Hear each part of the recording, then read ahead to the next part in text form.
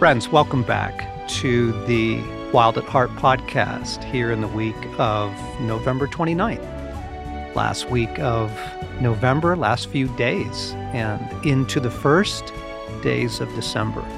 John Eldridge here, flying solo this week. Hope that you had a good Thanksgiving. Those of you who celebrate Thanksgiving, at least here in the Americas.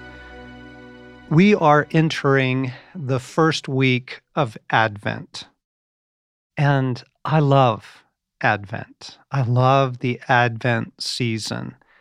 I love it because in this postmodern hour, post-Christian world, the world has been just stripped of liturgy. The world has been disenchanted. And I think what we see in the heartache around Christmas, just the longing for things to be beautiful and special and holy, and the attempt of some of us to recover a liturgy, at least tradition, that allows us to something of the re-enchantment of the Christian story.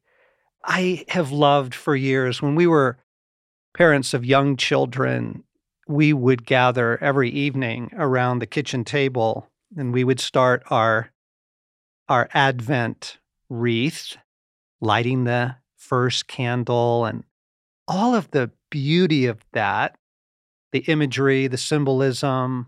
Oh, what's this? What's this candle, Mom and Dad? Oh, that's the hope candle, or that's the Christ candle, or, And then we would pray and we would sing carols around the table just about every evening, all through Advent. And I love watching the candles burn down over the weeks. And of course, they're kind of burned down in like a staggered way.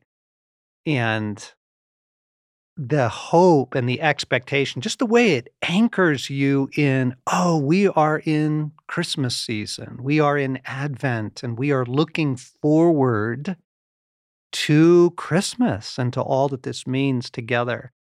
And, the richness of the carols. What we're doing, gang, what the attempt of this is, whatever your Christian tradition, is the attempt to rehearse the story. And it's really good to rehearse the story in an hour like ours, where we are just bombarded with so many other stories, so many other attempts to arrest our attention and try and kind of give us a new narrative, right? It's the battle of narratives. And it's hard to hang on to the Christian narrative. It's hard to hang on to the fact that the story of God is still the story of this world, that the story of Jesus, that we rehearse now, maybe with a little bit more focus, has been, is now, and always will be the story of the world. And so that's, in my mind at least, that's the purpose of the Advent season. It's an attempt to recover some enchantment, some liturgy, some of the sacred out of the profane, and to help our hearts back into the story of God and the power of the story of God. I'd like to do a little bit of that re-enchanting here with you this week. I'd like to rehearse the story with you, but I think in a new way, a way that you might not have thought about it before. The first candle of Advent, the first Sunday, is the hope candle, or the prophecy candle, as it's often called, because Jesus Christ is the desire of nations. And you have that exquisite moment when Mary and Joseph bring Jesus into the temple to dedicate him, and a man named Simeon is there because God told Simeon that he would not die until he saw the Messiah. And can you imagine the hundreds and hundreds of years, the heartache for the coming of the Messiah? And this man, this beautiful, special man, we don't know much about him. We don't know that he was a major prophet of the day. He wasn't the high priest, but he is a friend of God. And I love what's said about him. And he was looking for, he was watching for the consolation of Israel. And then, he holds Jesus and he just declares, God, you have fulfilled your promise. So the first week, we rehearse the hope in the prophecies around the coming of Jesus into the world. I'd like to read from Isaiah chapter 60. Arise, Jerusalem, let your light shine for all to see, for the glory of the Lord rises to shine on you. Darkness as black as night covers all the nations of the earth, but the glory of the Lord rises and appears over you. All nations will come to your light. Mighty kings will come to see your radiance.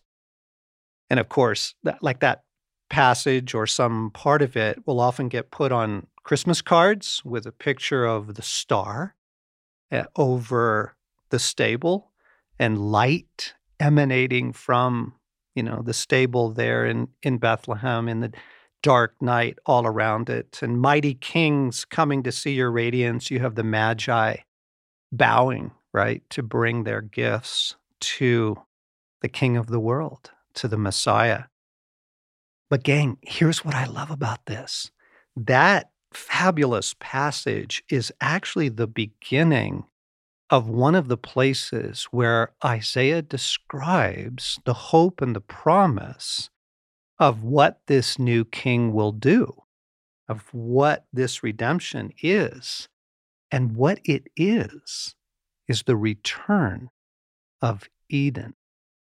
Let me just go on in Isaiah 60. Look and see, for everyone is coming home. Your sons are coming from distant lands. Your little daughters will be carried home. Your eyes will shine, and your heart will thrill with joy. For merchants from around the world will come to you. They will bring you the wealth of many lands. No longer will you need the sun to shine by day, nor the moon to give its light by night. For the Lord your God will be your everlasting light, and your God will be your glory. Your sun will never set, your moon will not go down. For the Lord will be your everlasting light. Your days of mourning will come to an end.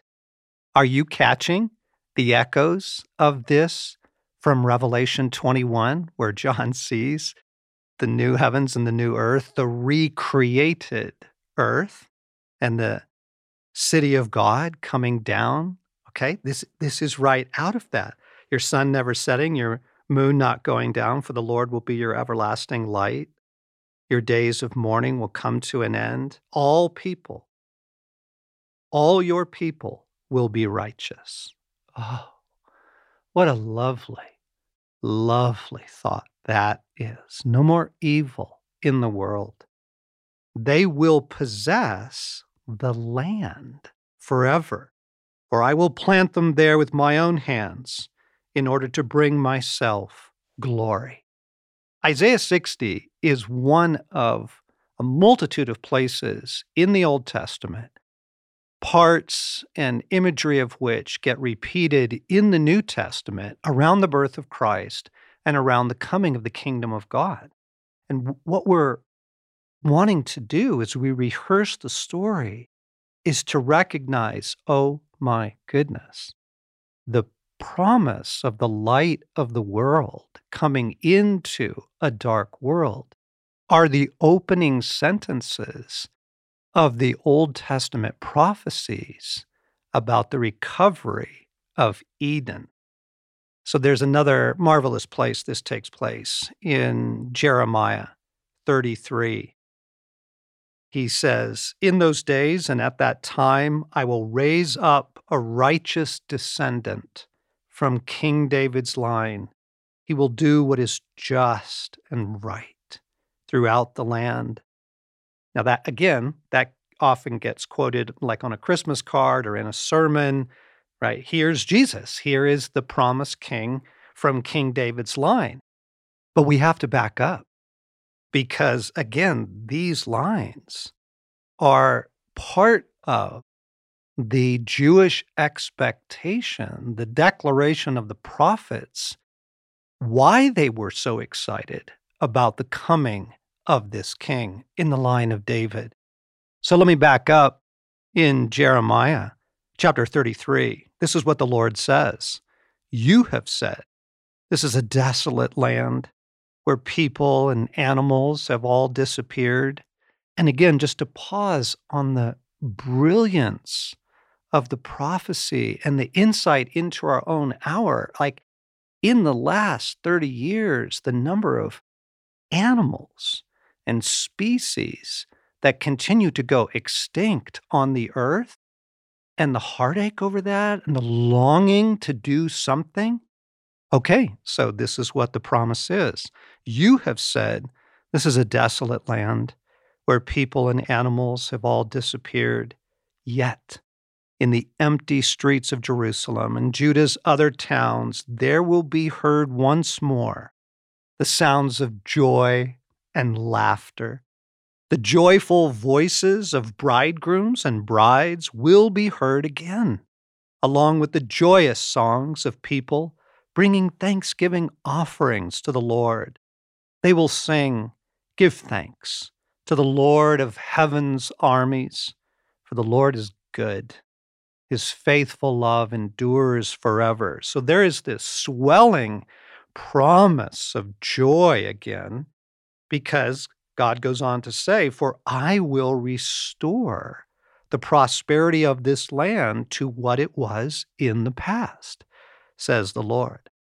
This is what the Lord of heaven's armies says. This land, though it is now desolate and has no people and animals, will once more have pastures where shepherds can lead their flocks. Once again, shepherds will count their flocks in the towns of the hill country, the foothills of Judah, the Negev, the land of Benjamin, the vicinity of Jerusalem, and all the towns of Judah. I, the Lord, have spoken. The day will come, says the Lord, when I will do for Israel and Judah all the good things I have promised them. And then he goes on to say, in those days and at that time, I will raise up a righteous descendant from King David's line. He will do what is just and right throughout the land. In that day, Judah will be saved and Jerusalem will live in safety, and this will be its name. The Lord is our righteousness. So here you have these fragments of the prophecies we often hear in Advent about the light of the world coming into the world, about the descendant, the king from David's line. But what God is promising is restoration of the land itself, the restoration of beauty and joy, that the recreation of the world. And what I want to bring to our hearts this week is a new perspective that this is what we are looking to in Advent as we rehearse the story of God.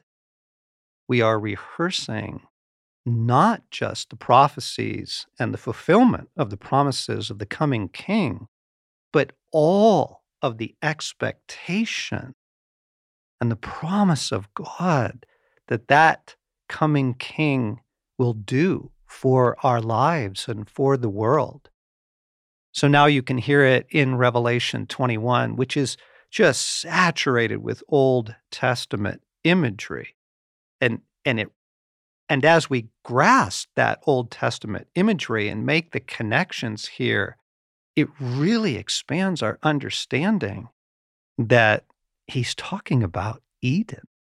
He's talking about the restoration that Christ promised in Matthew 19 when he said, I tell you the truth, at the renewal of all things, when the Son of Man sits on his glorious throne, at the palingenesia, as the Greek says, the restoration of all things.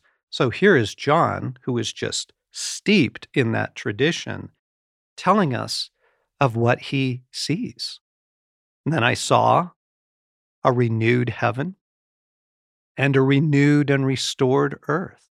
For the old heaven and the old earth had disappeared. I saw the holy city, the new Jerusalem, coming down from God out of heaven like a bride, beautifully dressed for her husband. I heard a loud shout from the throne saying, Look, God's home is now among his people. He will live with them, and they will be his people. God himself will be with them. He will wipe every tear from their eyes, and there will be no more death or sorrow or crying or pain. All these things are gone forever. And the one sitting on the throne said, Look, I'm making everything new. And then he said to me, Write this down, for what I tell you is trustworthy and true. And I love that part because it's almost like John, he's dumbstruck. It's like, what? All of it? It's all coming true?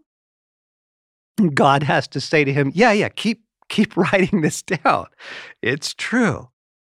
And then he goes on to say, and he also said, it is finished.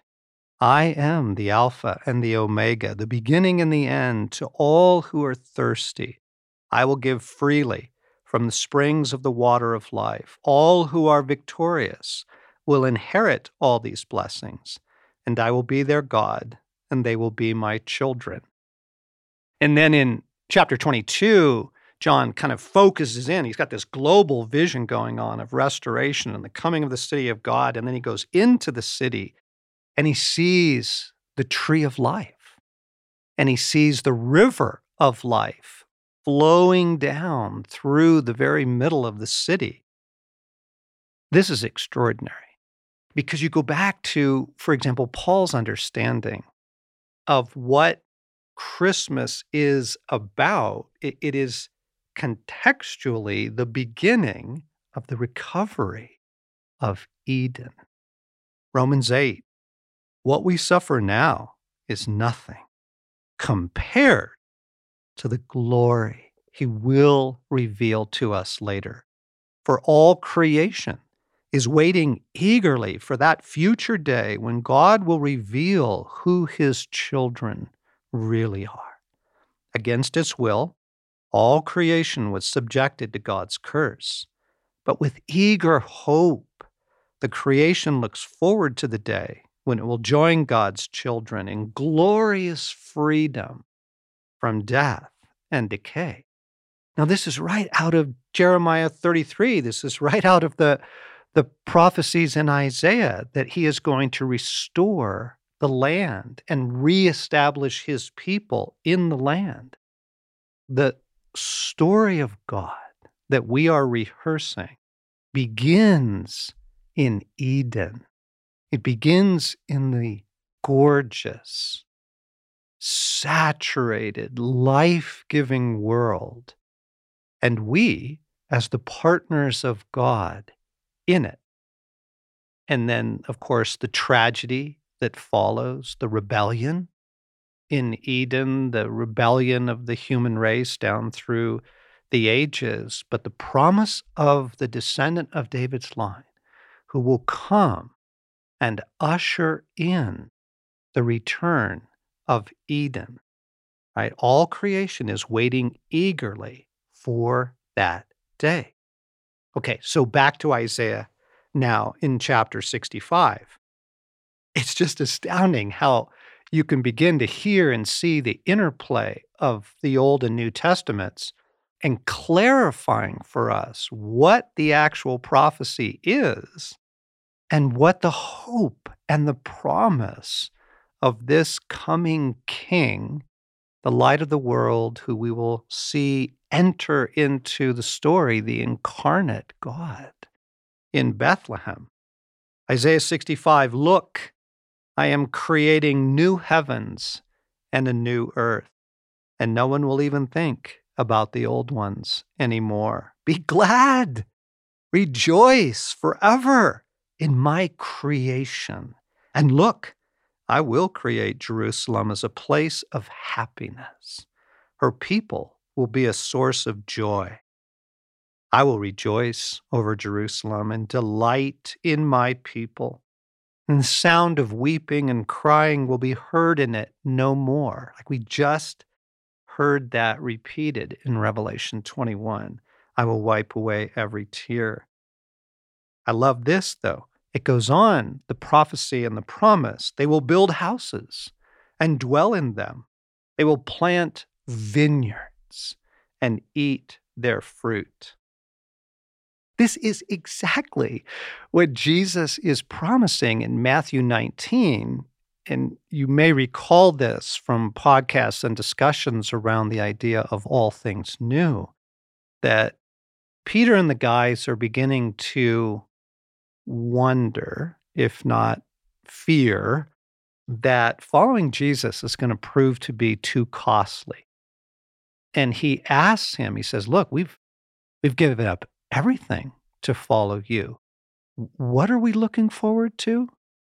And Jesus smiles and he says, I tell you the truth, which is like Revelation 21. I'm telling you the truth. Write this down. He says, I tell you the truth. At the renewal of all things, when the Son of Man sits on his glorious throne, you who have followed me will receive again, and then he names relationships, family, loved ones, children. He names houses and lands, like right out of these Old Testament prophecies, anchoring the promise in the absolutely real and tangible, the future destiny of our lives. The culmination of the story we're rehearsing is not heaven. It's not. In Acts chapter 3, Peter's giving this amazing sermon, and he says this. He says, Jesus must remain in heaven until the time appointed when God will restore everything. And what happens at that point? What is the until that we're just absolutely holding our breath over? It's the return of the King and the restoration of Eden.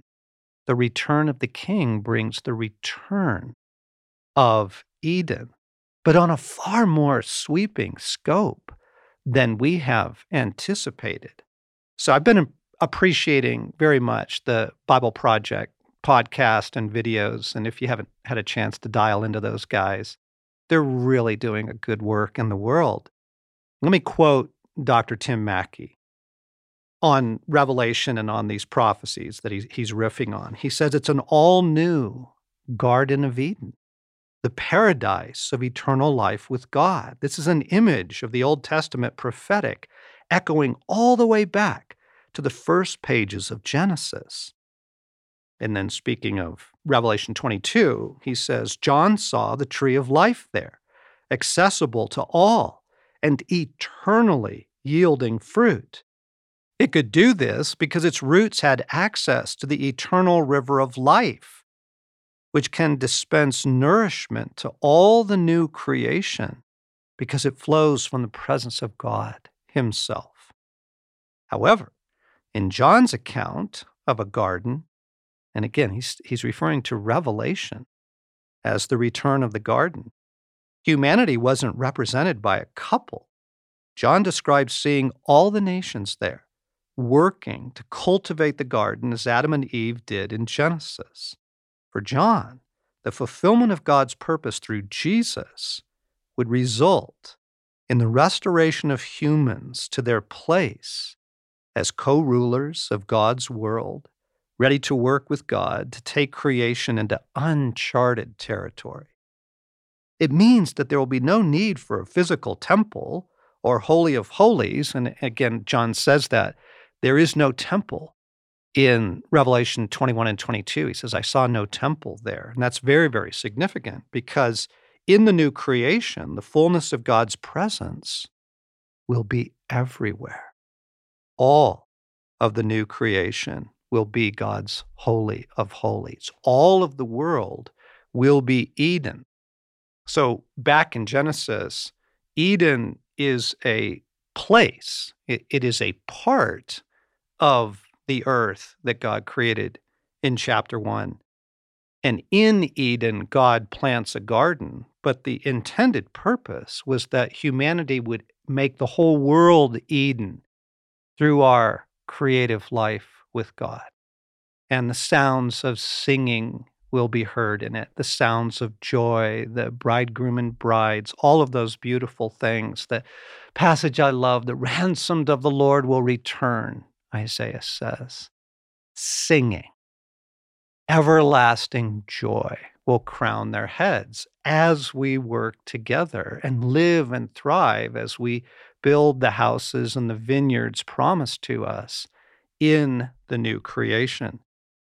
Oh, friends, what we are looking forward to as we celebrate Advent is the re-enchantment of the world. Let me quote very briefly from Dr. Michael Heiser now, and again, another great podcast to recommend, the Naked Bible podcast. Heiser says this: the Eden imagery at the end of the book of Revelation is obvious, as that can be the only context for the tree of life. All that was originally intended in God's vision of a global Eden has come to pass. So this is the story that we are rehearsing. And now you can begin to see some of our attempts in things like the lights, okay? Stacy and I love the lights of Christmas. People, put lights up on their houses. We decorate trees with lights inside and out. We love to drive around our community in the evening and just look at the lights. Why? Why is that so filled with goodness and hope? Well, because it is the re-enchantment of the world, right? The light of the world has come into the darkness and all of the beauty and the wonder. Well, that's MacDonald's, his precious letter to his dying daughter. Friends, it hasn't been very many centuries before most people lost children to death as a normal course of human experience. And our beloved George MacDonald, the Scottish poet, pastor, prophet, writer, lost several children. He's writing a letter to his adult daughter who is dying. And he says to her, all of the wonder and joy that we see at Christmas time will be ours. And I love his connection of that to the new earth, to the new Eden. So we drive around, we look at lights, we put them on our house. And isn't it fascinating, gang, that last Christmas, if you can go back to Christmas 2020, where people were leaving their Christmas lights up through like June. A friend of mine, once the pandemic rolled in and the quarantines rolled in, his son asked if they could put their Christmas lights back up in March. We had people in our neighborhood who left their Christmas tree up and decorated. So I'm assuming it was an artificial Christmas tree. They left it up the entire year. You could see it, standing there, 10 feet high in their living room window in the heat of July. And part of me was like, what are you doing, folks? And another part of me was like, oh, I get it. I get it. We saw that ache for life to be good again. We saw all the things that we've been talking about this fall. in the traumatized human condition and the yearning for life to be good again. And then around Christmas time, we take it up several notches with beauty and celebration and parties and gifts and the trees. And do you see what we're doing? We're rehearsing the return of Eden. I mean, my goodness, like, okay, the gift giving thing. So in Revelation 22, as John is describing the New Jerusalem, he says, and the kings of the world will bring their treasures into it, which is right back to the promise in Isaiah 60 about your heart will thrill with joy, the wealth of nations will come to you. Okay, so these gifts are being brought in, and I think it's the creative works of the sons and daughters of God kind of coming.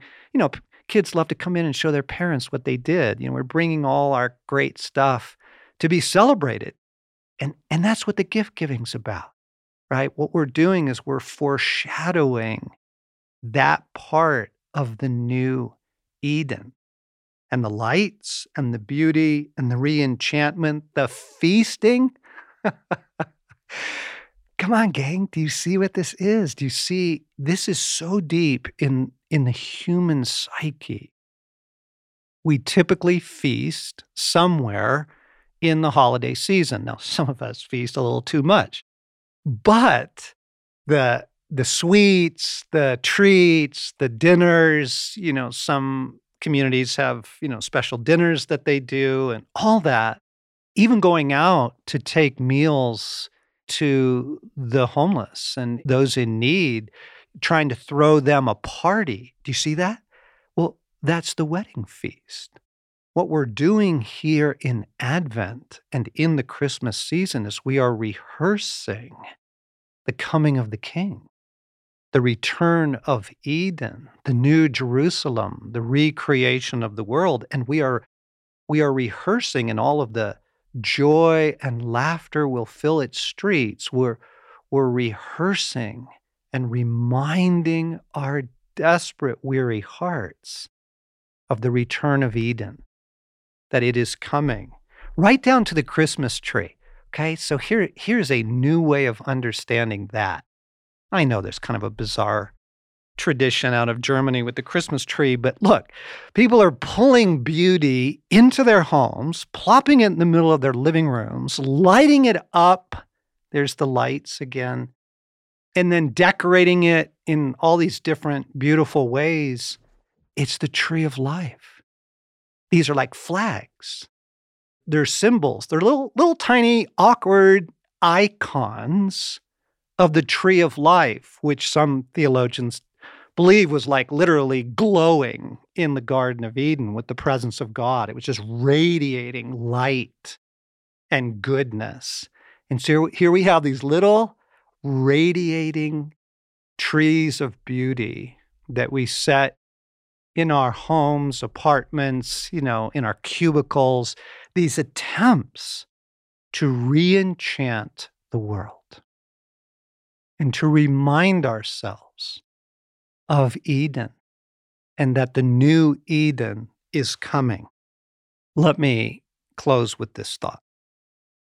If this broken world cannot be mended in any other way apart from the return of its king, the descendant of David's line, and if the return of the king ushers in the return of Eden, the renewal of all things, wouldn't our every hope be fixed on his coming, on the second advent?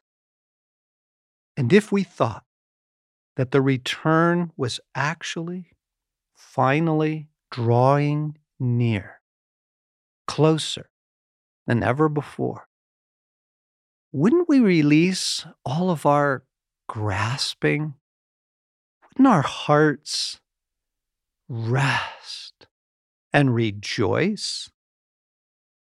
So here in Advent, we rehearse the story so that our weary, traumatized, besieged hearts won't forget, so that we can take hold once again of the hope and the promise, because the story we are rehearsing and declaring and proclaiming in all the things we do, from the carols to the candles to the lights to the gift giving to the feasting, all of it is proclaiming Eden.